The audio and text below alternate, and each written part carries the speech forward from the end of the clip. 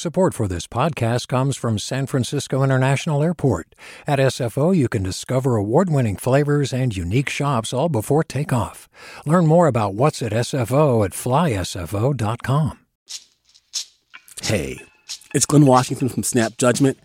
And if you love what you're hearing, and I know you love what you're hearing, please consider becoming a KQED member. Get special access to cool events, behind-the-scenes footage, and so much more. Plus, you'll sleep better at night knowing you did your part for the community you depend upon. It's in you. Please be in it. Visit donate.kqed.org/podcasts to sign up now. That's podcast with an S. Thanks. From KQED. Welcome back to Forum. I'm Alexis Madrigal. Thanks again to Dorothy Lazard, who joined us before the break. Back in 1968, just before she published I Know Why the Caged Bird Sings, which brought her global acclaim, Maya Angelou signed a contract to produce and star in a 10-part television series for KQED. Made during a trip that Angelou made to San Francisco while she was really living in Ghana, it's a remarkable document of its time, an attempt to show and celebrate the Black American experience and demonstrate its continuity with long-standing African cultural practices. Centering Angelou's voice and poetry and perspective, the series was, as one film researcher put it, a fascinating document of a brief period of time following the assassination of Dr. King, when a politicized Black perspective found a place on the public airwaves. KQED's press release called it the first comprehensive television exposure of Black culture void of white interpretation, condescension, or white interposition. There's even a Black producer of the series. Angelou made this series in San Francisco both because KQED pursued her, as we know from archival documents, and because, as she put it in a 1982 essay, for a time San Francisco became her home. She explained the name of the series, Blacks, quoting now, Blacks, Blues, Black, meaning that in Africa we were Blacks, brought by slavery to the U.S., our condition of misery could be called the blues, and now through our awareness of African heritage, we were proudly becoming Blacks again. Joining us to listen back to the series and provide context for the work, we're joined by Cheryl Fabio, wonderful filmmaker who directed and produced Evolutionary Blues, a documentary about West Oakland's music and community. Welcome, Cheryl. Good to talk with you again. Well, nice to talk to you. Thanks for having me. And we're also joined by Dorothy Saruta, professor of Africana Studies at San Francisco State University, specializing in literature. Welcome, Professor. Thank you. Glad to be here. Professor Saruta, you saw this after it sort of was re-released, pulled from the archives. Do you remember what your first thoughts were looking back on this film after having kind of studied these times for a long time? What did you think about it when it emerged from being lost? For one thing, it's so important that she was doing this at that particular time. There was a strong period of African-American activism, and the visual, what I think is so important about it and why people are appreciating today, I think it was the beginning of teaching through the arts, teaching through the visual and the musical. I mean, I think it was what influenced the eventual development of Sesame Street, the way you can teach through the arts, through the music, through the personal, and identifying the situation that people are living and experiencing and making it real. And so that was very, very exciting because she covered so many areas in that 10-part series. Yeah.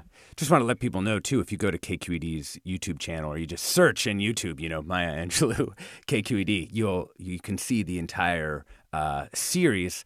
Cheryl Fabio, kind of same question to you. When you first saw this series, what did you think about it as a filmmaker? Like, what did you notice? What were you drawn to? Well, first of all, let me say that I watched it over the weekend, the series. Mm-hmm. And when I first started watching, I said, well, why didn't I see it originally?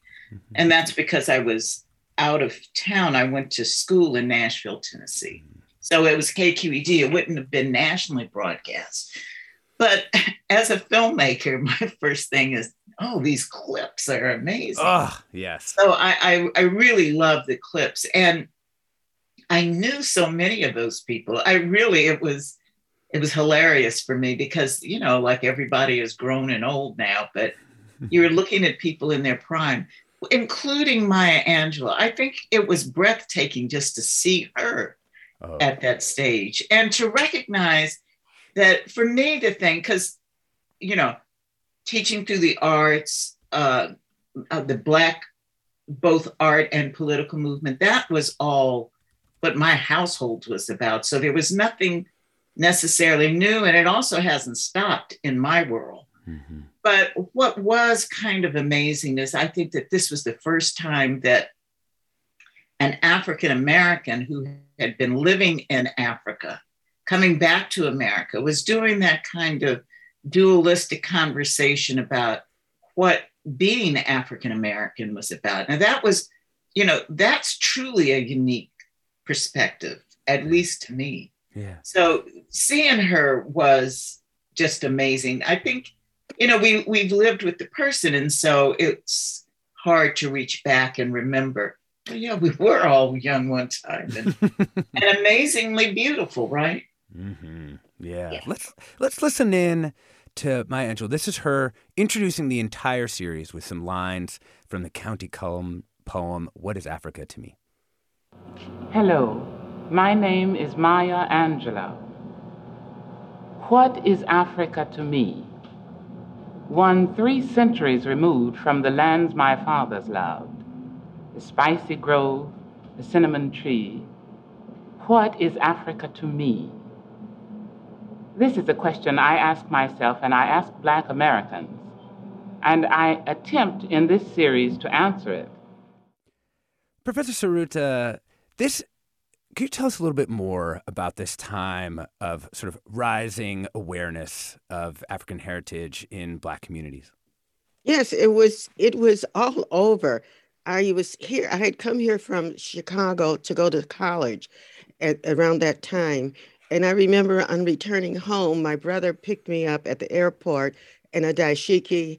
I had a big nacho, and we got to my parents' house. And my brother said, well, Negro parents, here's your Black Power daughter, and I'm taking my African-American self home. So we had these 3 things happening within my own family that I could say it was looking at change. My parents were changing to stop being identified as Negro and wanted to be African-American.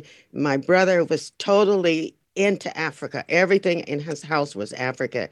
And I was truly into more of a Black Power feeling and movement with a feeling of a raised fist. And I think this was going on in African Americans. We were not all exactly doing the same in our ways of celebrating our Blackness. And I think her series captures all of those different ways of being.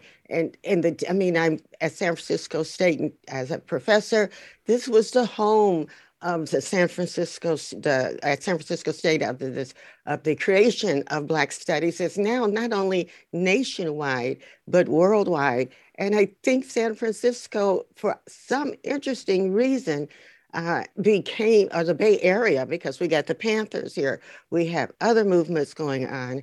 And as you know from the program, she was featured here as a professor, as the filmmaker just mentioned, in San Francisco. Mm-hmm. She had come back from Ghana. Yeah. We would like to hear from listeners on one specific question here as we go through this. Did you see Maya Angelou's KQED TV series when it first aired in 1968? Give us a call now, 866-733-6786. That's 866-733-6786. Would love to hear from people who saw this when it first aired in that summer of 1968. Most of the series is shot in KQED studios with just this incredibly beautiful, powerful figure in the center of the frame for really long stretches. But the crew, as Cheryl Fabio noted earlier, also got some absolutely incredible footage out in the Bay Area. I want to listen into Cut 2, which is about kind of African understanding of religious observance. Let's listen. When in African rituals, ceremonies, when a person goes into a trance, it's the same as when they get the spirit in the Black American churches. The Black Americans have a joy. There's a joy that Black Americans have in praising God, in enjoying Him. We saw it in a revival here in San Francisco.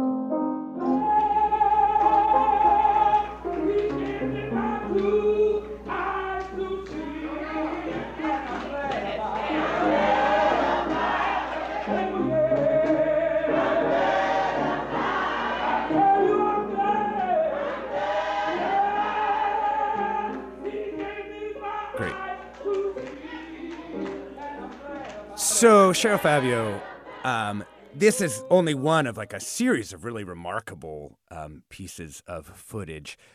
When you see this, when you see footage like this, are you thinking like, how did they get that shot, or how did they get a camera in there in this way, or what's your thought? No, actually, I saw Alan Willis's name in the credits, and I was real clear how they got the shot, because he's one of the few. There were a couple of others, Belva Davis and Bill Moore, and a couple of others, but Alan was very well connected in the world. And when you see people enter spaces like that are kind of sacred spaces, not just religiously, but personal spaces, you kind of know that the person who's entering with that really obtrusive camera has a relationship to the space, right?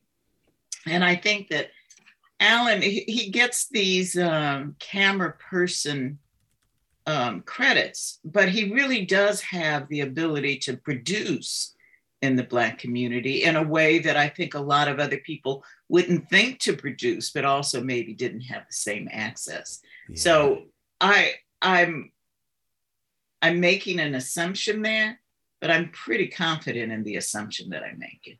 Yes, I agree totally. Oh, yeah. It's really interesting because, just given the conversations that have been happening a lot around public radio about the need for greater representation of different races and ethnicities on these airwaves, it was really, and behind not just, talking into the mics, but people working in production, it was really kind of amazing to see that in the press release for KQED's materials on this, they make sure to note that there were Black producers involved, too. Yeah. It really makes, excuse me, I didn't, go on. Oh, go ahead, Professor Cerruta. Oh, I'm sorry. I was agreeing, and I just wanted to add the way they captured her passion, because I think what made that program so important and so embraceable is the way her body and her mind and everything, her eyes sparkling, all of that was captured on the camera, and it shows her passion, and it entices you to go with her into that program in a particularly interesting way. Mm-hmm. Yeah, the diction too, the way she spoke. Yeah. She's orchestrating you into this show. It's about Black life, and without saying it, unapologetically Black, but made the point. Yeah, amazing performer. Karen from Oakland, welcome to the show. You saw this when it first came out. Yes, I was 9 years old, and I lived in East Oakland with my little sister, who was 4, and my grandmother and mom. It was required viewing in our household. Man. What do you have memories, specific memories of like little snippets or just like particular things she said or that you saw? Well, I remember that I thought she looked like what I think a queen would look like. She was so just glowing and radiant, and the way she spoke and the way she moved, and then she would have guests on, and it was just fascinating to see people that looked like me and my sister, my family, and it was inspiring. It made me feel like I could do anything, and so I felt like it had a real impact on our lives, and I thank my mom and grandma for making it a required viewing and something that we look forward to. So, and I'm a 63-year resident of Oakland, and I'll never forget what Maya Angelou and Black Boots Black did for our family. Oh, Karen, Thank you so much. Yes. That is a beautiful story. Yeah, and I'm glad you're still here, Karen. Thank you for. Yes, I'm still here. Proud West Oakland resident. Yes. Karen, thanks so much. I want to listen. We couldn't talk about this series and not play some of Maya Angelou reading. So let's listen into is cut 4. This is a poem that Maya Angelou wrote and performed. I'm going to tell you a poem. I quite often do on these programs, get a chance to say some of my own poetry. This is a poem called A Letter to an Aspiring Junkie. Let me hip you to the streets, Jim. Ain't nothing happening. Maybe some tomorrow's gone up in smoke. Raggedy preachers telling a joke to lonely, sunless old ladies' maids. Nothing happening. No haps, baby. Oh, there's a slew of young cats riding that cold white horse. A gray old monkey on their back, of course, does rodeo tricks. No haps, baby. No haps. There's an old-time pimp with a space-age conch setting up some food for a game of tonk or poker or get 'em dead and alive. The streets? Climbing the streets like you can't climb in the rear end of a lion. Then it's fine. It's a bugaloo and it's a shing-a-ling. It's African dreams on a buck and a wing and a prayer. That's the streets, Jim. Nothing happening. Can you dig it? Sure, Fabio. Listening to this poem, seeing this performance, it's kind of fascinating to think about this moment in Maya Angelou's life before she writes, the works that made her famous.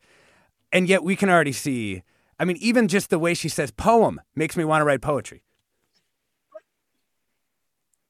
I do think that one of the fascinating things in this 10-part series is the way that she brings poetry into it. And it does make poetry sort of a front and center, voice. They're like tiny little essays that kind of move you through from, if she's reading Paul Laurence Dunbar, to her own writing. But my mother was a poet.